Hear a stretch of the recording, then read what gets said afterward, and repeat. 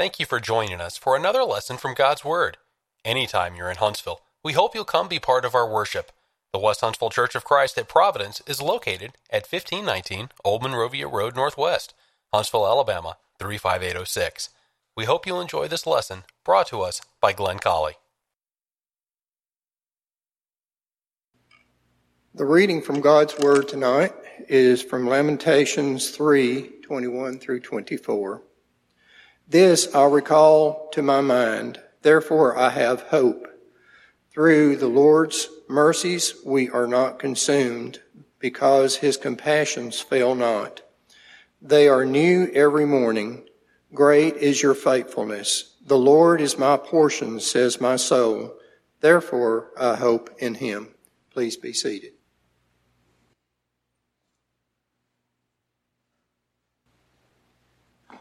If I say the book or reference the book Lamentations, what comes to your mind? How much do you know about Lamentations? What do you think about? Well, I need you to turn to that book tonight, and that's where we're going to be for the lesson. And as a matter of fact, I want to send you back to work or school or whatever you're doing with something to think about. I often think like that on Sunday nights. I want to give you something to carry with you back to what you're employed in.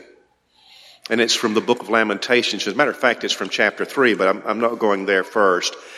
It's something that has meant a lot to my life. It's a word that describes the Lord. And so we'll get there in just a couple of minutes. But what I want to do is to build it up for you first. I want to set the stage and then we'll be ready for it.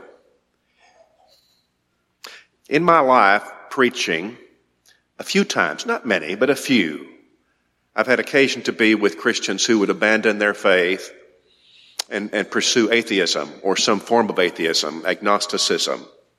It's the worst thing I can imagine.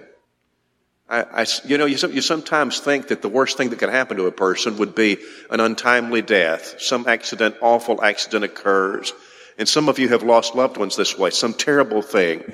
That's not the worst thing that could happen. The worst thing to happen would be for a person to die lost and for a person to turn his back on God, to renounce his faith is the worst thing that I can frankly imagine. And when I was writing this sermon, preparing it, I was thinking along those lines because there's a correlation here. And it occurred to me as I went through those different faces in my mind of people who I have known who have done that, it occurred to me that in every case, what was the commonality was that in every case they had suffered some grievous thing in their life. Now, I'm not going to go through those in specific, but every one of them had faced some really, really hard challenge in life. And the motivation then was to look at God and say, if you really exist, why are you letting this happen to me? And therefore you must not exist because I'm suffering so very much. And in all of these cases, there was some real stuff going on, some really bad things going on. And they abandoned their faith. They just couldn't believe him anymore. You may have never gotten to that place, apparently not, because here you are tonight, but are there times in your life when things get so hard that you just don't know if he's listening to your prayers anymore? Is it that he just is apathetic to you? Is it that he just doesn't care? Or does he exist? Do you ever question those kinds of things? Well, this is good for that. I think this helps that. The book of Lamentations was written because the people of Israel, the people of Judah, were being taken over by the Babylonians. This is not written haphazardly. The book of Lamentations has 5 chapters or laments. And lament, as you know, means weeping. And Jeremiah is universally accepted to be the prophet who wrote Lamentations. And we call him the weeping prophet. It's the laments. Now, 5 laments, 5 chapters. And when you go through there, you'll find that 1, 2, 4, and 5 have 22 verses each. The reason is there are 22 letters in the Hebrew alphabet. And these chapters, these laments, follow that. Now, there's some more interesting details similar to that, but I'll leave that to your own study. It's just fascinating to me. In other words, this was very, very carefully constructed, probably to make it more easy to memorize it. I mean, it's a dirge. This is very dark. It's a weeping thing. It's a prophet weeping over what's happening in Judah. And yet, it's very carefully worded as if people might want to find it easier to remember it. Perhaps it would be used in funerals to read through some of this. In 722 BC, the kingdom of Israel split. Now, up to that point, it had been one kingdom of Israel. But you have the son of Solomon, Rehoboam, and Jeroboam then, and they split the kingdom. And it's not going to ever reconcile really again. I mean, ultimately you'll have the church and all nations flow into that. But from the beginning, it's going in the wrong direction. God didn't want the kings, and eventually, in 722 BC, the northern kingdom, Israel, goes into Assyrian captivity. Well, it wasn't because they weren't warned, and God sent the prophets and all to warn them, but it's because they just became drunk on idolatry. They wanted to be like the nations around them, so they rejected God and they embraced idolatry, and God said, okay, I'm done. And they went into Assyrian captivity. A little less than 200 years later, in about 586 BC, then the southern kingdom follows suit, which is just tragic. How is it that they couldn't just look and see, and this is what happened to our fellow Israelites, and it could happen to us, so let's fix but what they did instead was to follow idolatry, and ultimately they go into this captivity. The book of Jeremiah is from the prophet by that name, who prophesied for about 40 years. And he would prophesy to 5 different kings, or during the tenure of 5 different kings, 4 of whom were just absolutely terrible. And it's Jeremiah who is prophesying during the time when the siege of the Babylonians comes on Jerusalem. Now, what they want to do is just utterly defeat them. They don't want to kill all of them, but they want to kill a bunch of them. And so it's going to happen with the sword. It will happen. They surround it, and the siege is going to last, are you ready for this? 30 months. And during that time, they're not allowing food to get in. You can't leave Jerusalem. And what was once a beautiful place is just awful. Now go back to Jeremiah chapter 38. Judah was warned about this by Jeremiah, but they thumbed their nose at God. Now I'm in Jeremiah 38, verse 1. Now, Shephatiah, the son of Mattan, Gedaliah, the son of Pashur, Jukal, the son of Shelemiah, and Pashur, the son of Malachi, or Malchiah, heard the words that Jeremiah had spoken to all the people, saying, Thus says the Lord, he who remains in this city shall die by the sword, by famine, by pestilence, but he who goes over to the Chaldeans shall live. His life shall be as a price to him, and he shall live. Thus says the Lord, this city shall surely be given into the hand of the king of Babylon's army, which shall take it. Okay, so now this is bottom of the ninth. So it's no longer get rid of your idolatry, because eventually this could happen. This is to say in Jeremiah 38, okay, now look, I've been telling you, but now it's about to happen. You can save your lives. One last chance. Go to the Chaldeans and get out of here quick, because the Babylonians are coming. Here was their response. And you just get a feeling for how this has gone with Judah and the prophet Jeremiah. Verse 4, Therefore the princes said to the king, Please let this man be put to death. Let's kill the prophet.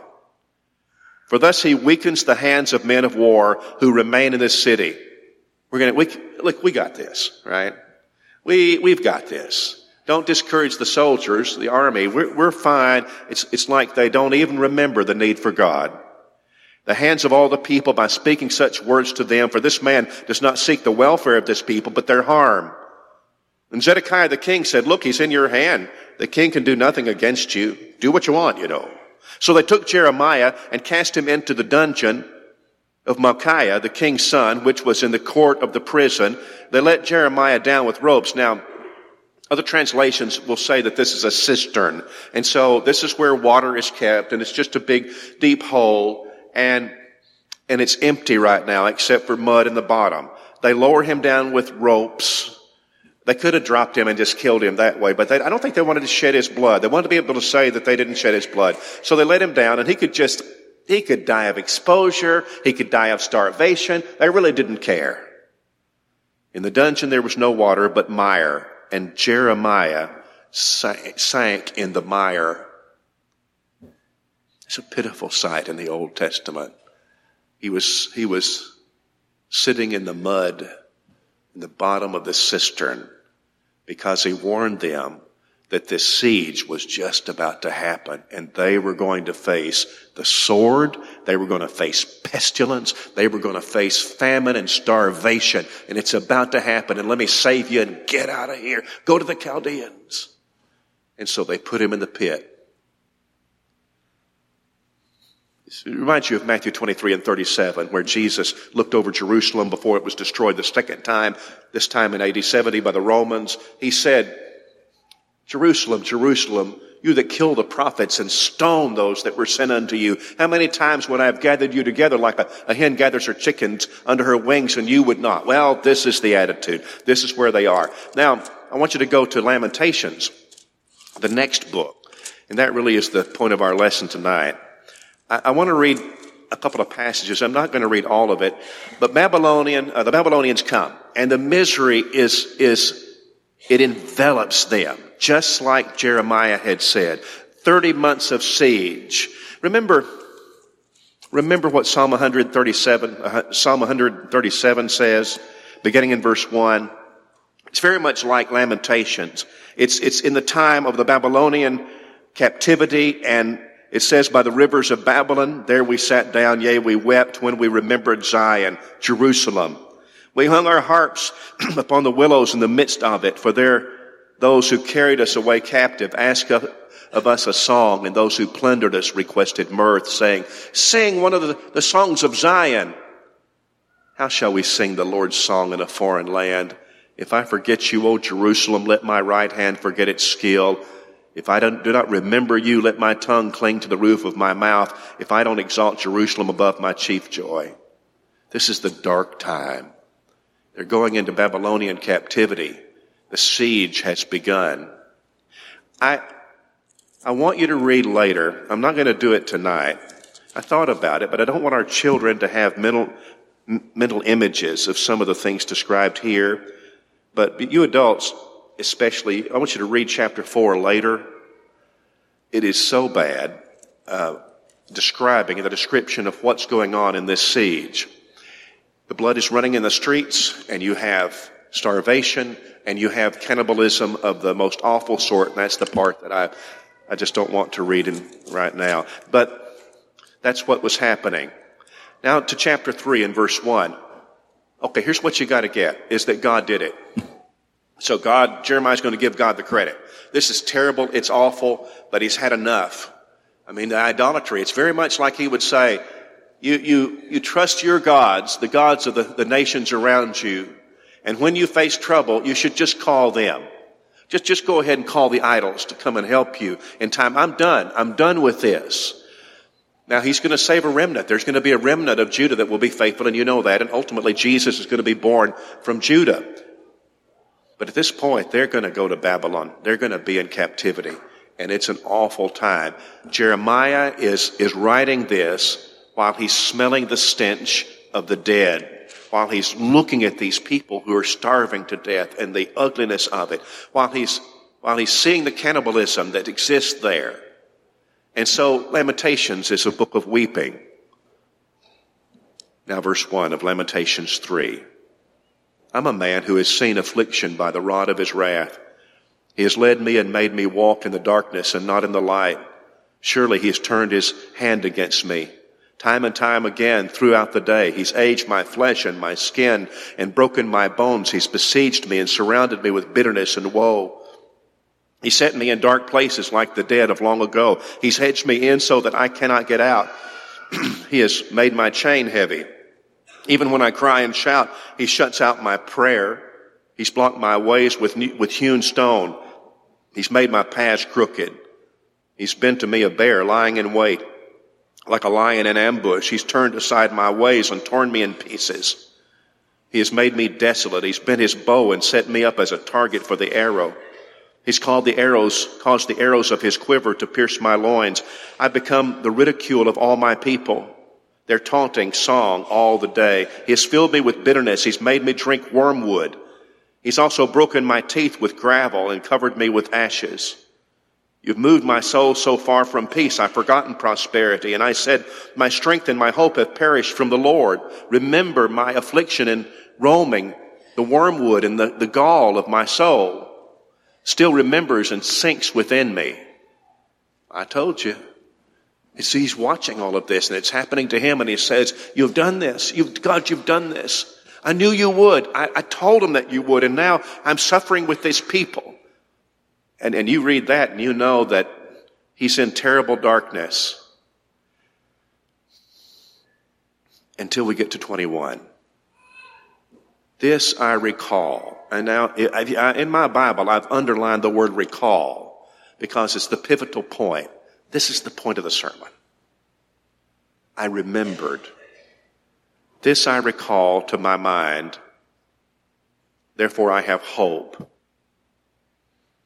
Now, you can't really appreciate these sweet verses that, and I'm going to read down through 26. You can't really appreciate them until you read the first part, until you see where he is, and then the light shines through.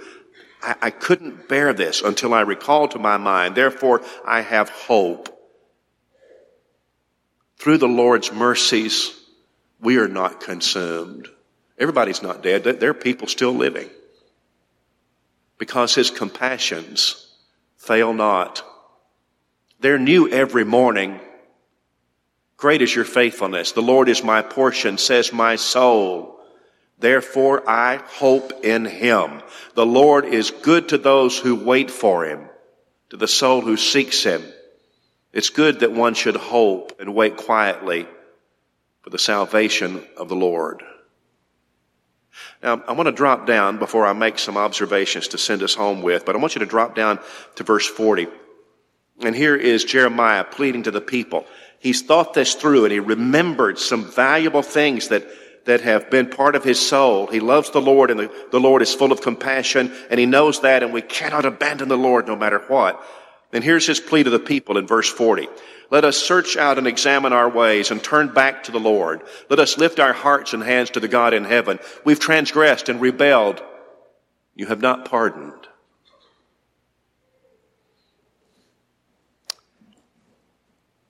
All right, here are the lessons I want to send us away with. And they're from the sweet verses, 21 through 23, 24. The first one is that no matter how bad things get, people who have prepared themselves can still see God's character and his blessings. He says, I recall this. Through the Lord's mercies, we're not consumed because his compassions never fail. The people I referenced a while ago who have fallen into atheism during the time of my preaching life, people I have known, faced hard things in life, and their response wasn't like Jeremiah's, the prophet. Wasn't like that. They didn't see that bright reality to hold on to. They didn't have it. Lloyd Orman spoke for our men's retreat this past weekend, and it was really good. His thoughts were so good. And one of the things he talked about was, and he used the word reservoir, and he said that what we have to do is be always building that reservoir of hope and truth from the Word of God. You know, like Romans 12 and verse 2, don't be conformed to the world, but be transformed by the renewing of your minds. And that's like making deposits into the reservoir. And I'm building that up because one day I'm going to need that. And it's exactly what Jeremiah is talking about here when he says, wait.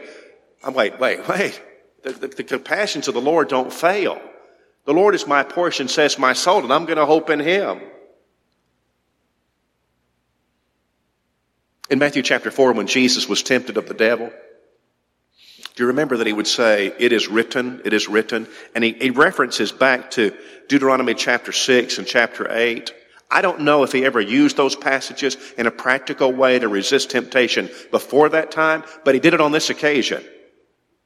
He had them in his mind. He remembered those passages. And when the devil comes this day and he faces these temptations, he quotes those verses. And they did the trick. It was what he needed on that occasion. Be careful about your reservoir. Number 2, every morning of my life is a new day for me to live for him and to see once again his compassion. This says, his compassions fail not. They're new every morning. Great is your faithfulness. It's very much like 1 Samuel 17 and the oil belonging to the widow at Zarephath that just wouldn't stop. That's how God's compassions are. This is not a get out of jail free card. It's not that, but what it is a realization of the true character of God, and I must not ignore that no matter how difficult things get. I can't turn loose of that reality. His compassions fail not. Now here's something that I think is very interesting. The word compassion here in the Hebrew means a woman's womb.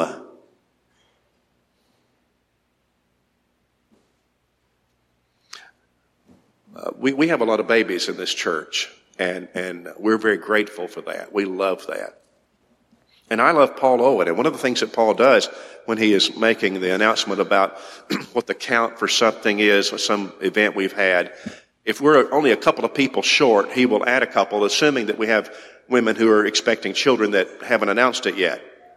And he'll add those on. I've always thought that was a really great thing to do. If a woman hasn't announced that she's expecting, one of the ways that you can tell is if you're in a car and they're riding along and you hit a pothole and she's going to put her hand on her middle.